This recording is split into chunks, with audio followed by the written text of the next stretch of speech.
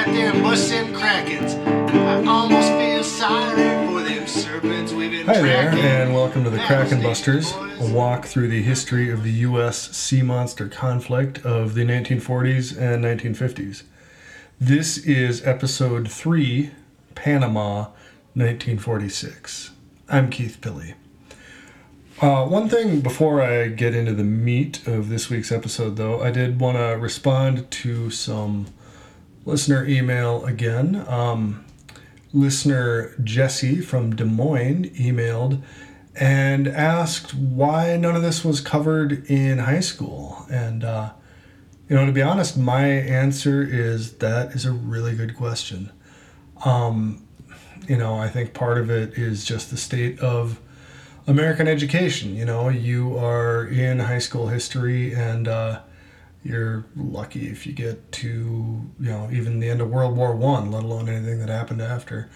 Also, I think there are just elements in society that are not really interested in a public conversation about the sea monster conflict, which, I have thoughts about, but this isn't really specifically the place for them. I guess my role with this podcast really is to maybe help start some of that conversation. Because there's a lot of good with the bad.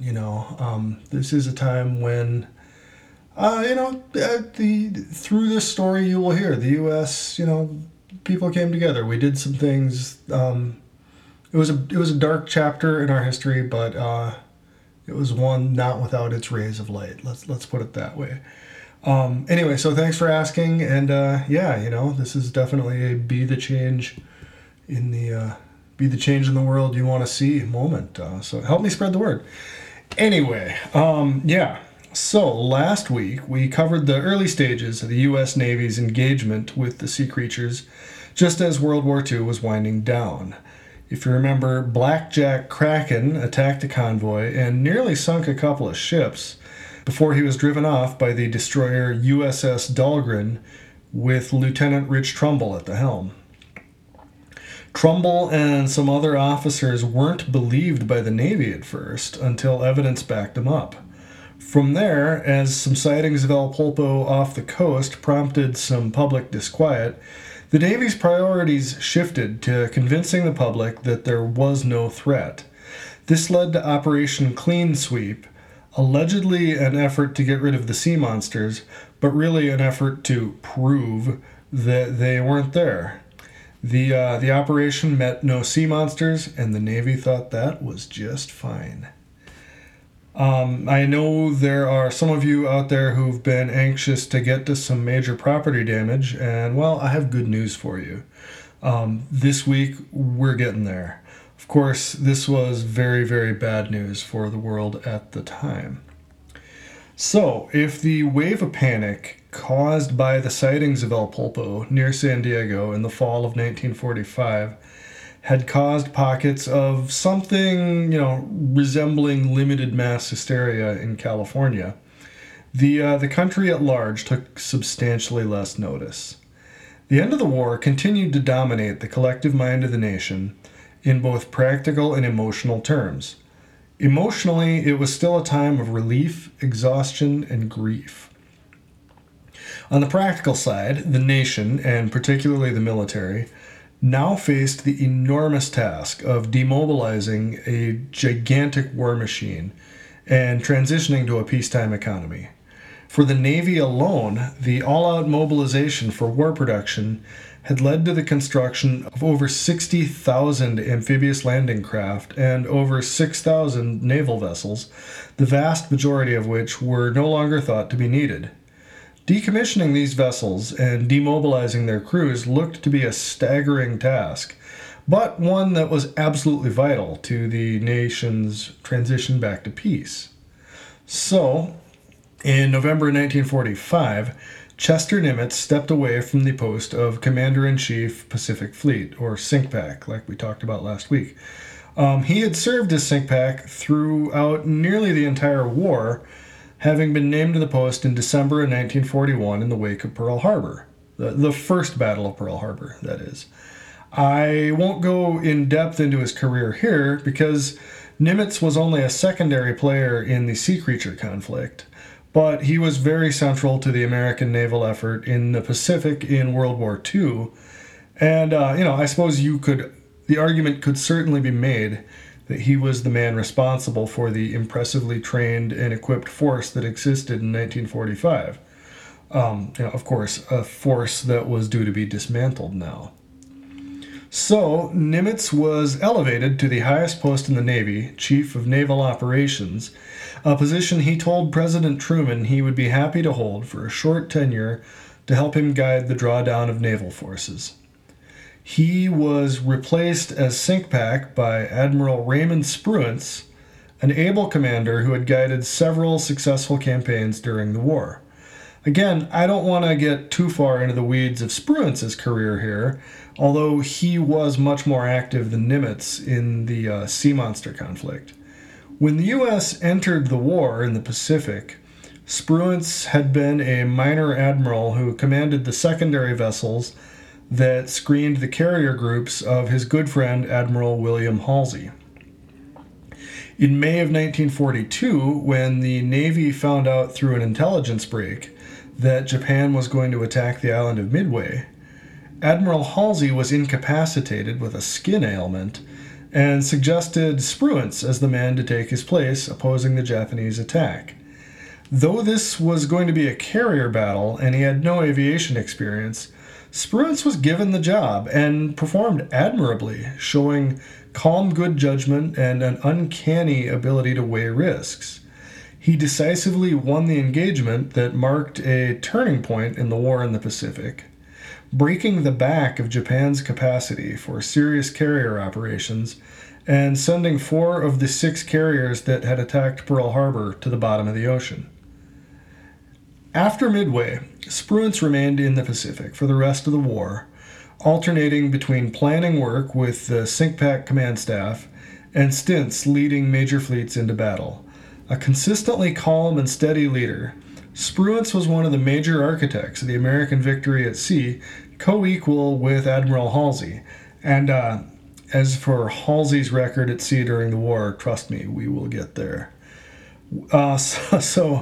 So when Nimitz was elevated to CNO, Spruance was a natural replacement for him as SINCPAC. Spruance, like Nimitz, thought his primary duty would be to oversee the demobilization of much of the Pacific Fleet and its reorganization into a new, leaner peacetime form. Spruance, like Nimitz, was wrong. Throughout late 1945 and into early 1946, a steady stream of American naval assets scattered through the western Pacific sailed east for home. The ships were to be reassigned into new formations, or mothballed, or broken up for scrap. The crews were, by and large, a bunch of draftees who were to be released from duty and sent home. The voyage of the submarines USS Finback and USS Dace in January 1946 was entirely typical, or at least began that way.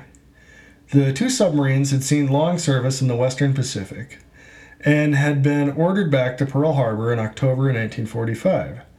The ships stayed there, moored with scores of their peers in an increasingly crowded harbor until after Christmas, when they were ordered to sail through the Panama Canal to an East Coast shipyard in Maryland for decommissioning. Following standard procedure, the 2 ships set out together on January 3, 1946. Their operational plan called for them to reach the west locks of the Panama Canal by January 12th, but no one in the Navy was particularly concerned when the 12th came and went without their arrival. Things were looser in the post-war Navy, sometimes bordering on slipshod. Several more days passed, with nothing more than desultory attempts to contact the submarines by radio before the Navy was ready to face the obvious truth. 2 submarines were missing somewhere in the vastness of the Pacific. By January 17th, it was clear that something had gone terribly wrong with the submarines. They'd been sailing together, so that even if one had experienced some grievous, previously undetected mechanical problem, The other should have been able to continue on, at least to raise some help. Severe weather might make more sense as a potential explanation for both of them disappearing, but no such weather patterns were known to have moved through the Pacific in the past several weeks. They couldn't simply be lost. The idea of a catastrophic navigation failure on 2 modern U.S. Navy ships with state-of-the-art navigational equipment was just absurd and unthinkable. Search forces dispatched from Pearl Harbor and San Diego found no trace of the missing submarines. There had been hope that even if the sub's shipboard radios had not been powerful enough to reach Panama from wherever they were, and to be clear, this was just unlikely to begin with, but reaching for straws, they might be able to reach ships closer to them. But this line of inquiry also turned up nothing. The search was called off on January 24th, and the families of the crews of both ships were told that the subs had been lost in a freak storm in the East Pacific. The Navy issued a curt statement to the same effect to the press and hoped that it would preempt another round of panic. And to the relief of Nimitz and the rest of the Navy, it did. Within the upper levels of the Navy, opinion was sharply split. Was this incident caused by the sea monsters reoccurring again? Was the whole sea monster thing somehow still a mixture of hoax and mass hysteria that refused to die? I mean, after all, Operation Clean Sweep had found nothing. Had the subs collided and sunk? Had they run afoul of rogue, previously unaccounted for Japanese vessels that refused to acknowledge the end of the war? Had the captains and crew of both ships decided to defect to the Soviet Union? All of these possibilities, however remote, were brooded about in tense meetings at the Navy Department, with the group frustration over the impossibility of getting an answer palpable in meeting minutes that I read 60 years later. It was clear that the Navy brass agreed on one thing. It was important to stick to the official story to prevent panic, and focus instead on the more immediate task of demobilization and getting on with everyone's post-war lives. As had happened before, the Navy's best efforts to contain the growing sea monster crisis ran afoul of the one element the brass had no control over: the sea monsters themselves. So, the early period of the crisis, in which there could be any doubt about what was at stake, came to an abrupt end on the morning of February 6, 1946, when El Pulpo and Blackjack Kraken surfaced at the west locks of the Panama Canal and laid waste to them. The morning began typically enough, with a steady stream of traffic approaching and moving through the canal to traverse eastward. At 10:02 local time, enormous pink tentacles erupted out of the water around the SS Wayclough, a merchant oil tanker on approach to the west locks. The tentacles wrapped around the Wayclough and pulled it right under.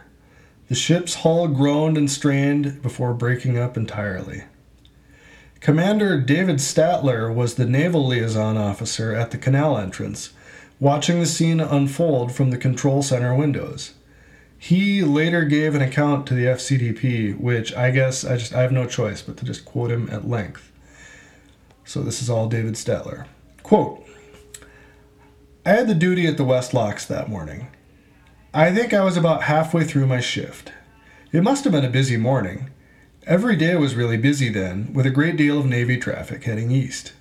Mostly from the drawdown, and also a lot of merchant traffic moving through as commercial shipping started to get reestablished. We acted like a control tower at an airport, just trying to impose some order on the ships as they lined up to enter the canal. It was intense work that took a lot of focus, even on the best days. That morning, my crew and I were hard at work, and then I heard one of my yeomen stand up and shout an obscenity. I turned to reprimand him and tell him to stick to his work, but then I saw what he was pointing at out the control center windows.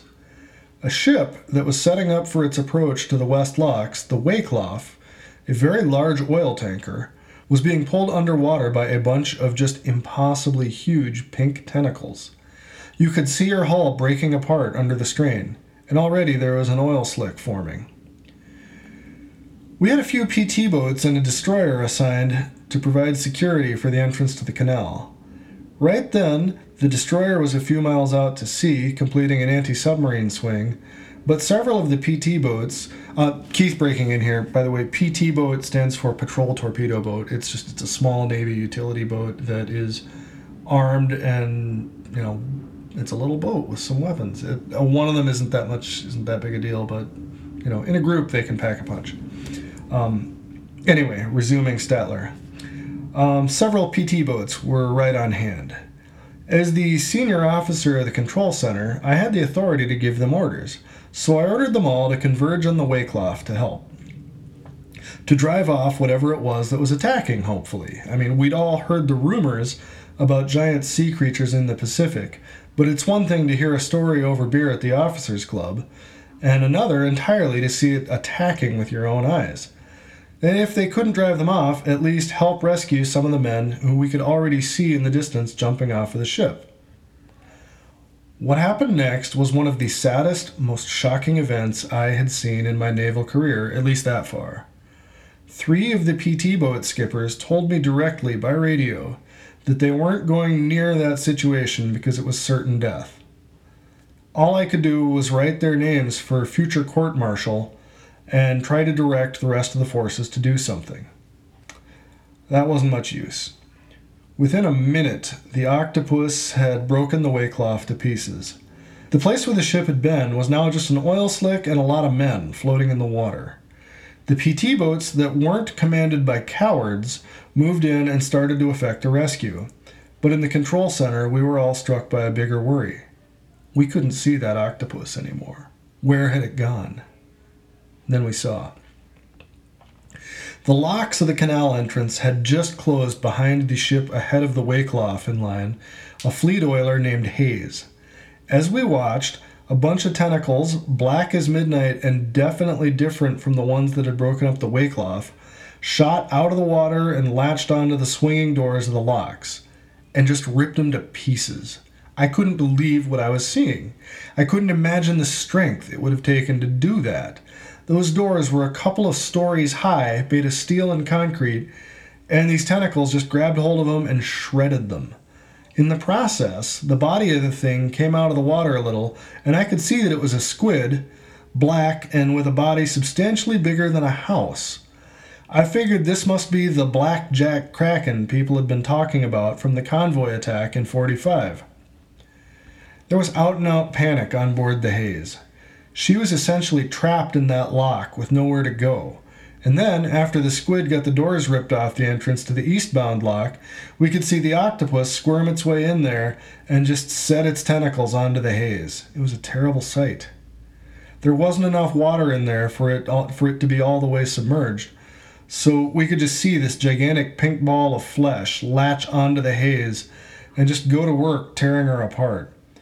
Men were jumping overboard like they had from the Waycloth, but in the tight space of the canal lock, there wasn't really anywhere for them to go to get away, so they'd go overboard and just get pummeled to death there.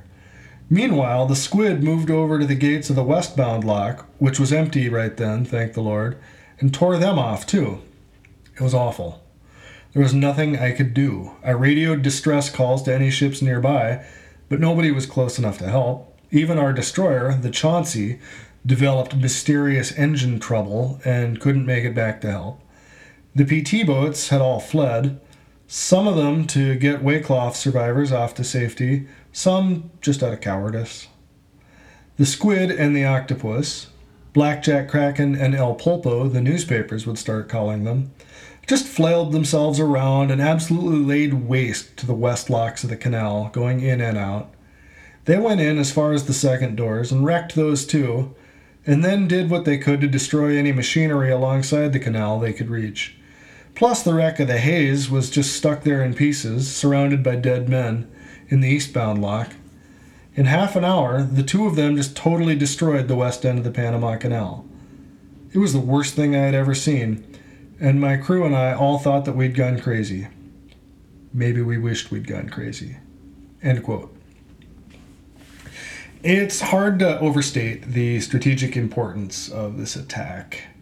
Within, just less than an hour of savagery, really, Blackjack Kraken and El Pulpo had rendered the west end of the Panama Canal unusable, severing the direct connection between the Atlantic and Pacific Oceans.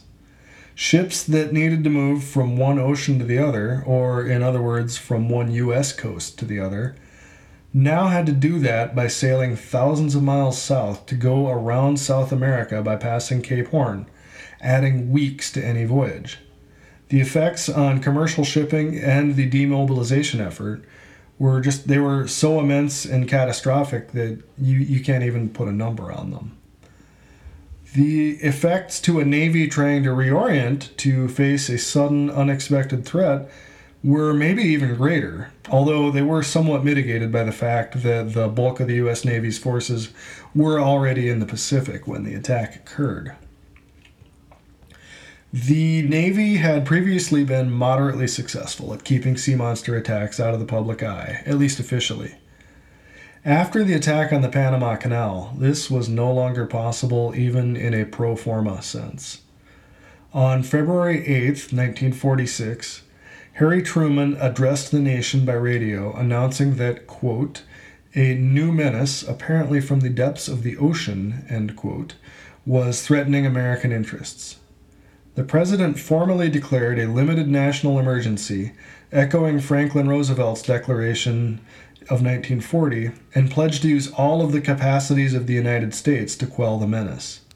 He then ordered CNO Nimitz to devote the full strength of the Navy to find and destroy the creatures and end the crisis. That is it for this episode. Thanks for listening. Please join me next week as we find out exactly what happens when Admiral Nimitz tries to devote the full strength of the Navy to finding and destroying the creatures.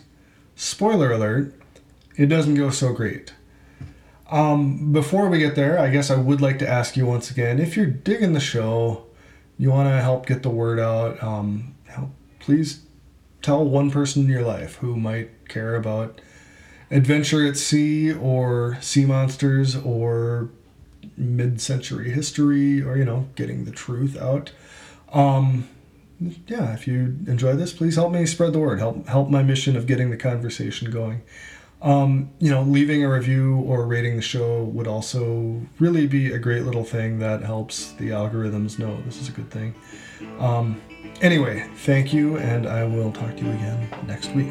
Bye. Them squids, they didn't think about just who they was attacking. Wanker boys, get out there and bust them krakens. I almost feel sorry for them serpents we've been tracking. Battle stations, boys, get out there and bust them krakens. Line up all them battleships and send us seafood packing. Train them guns out, boys, get out there and bust them krakens. Dee dee dee dee dee dee.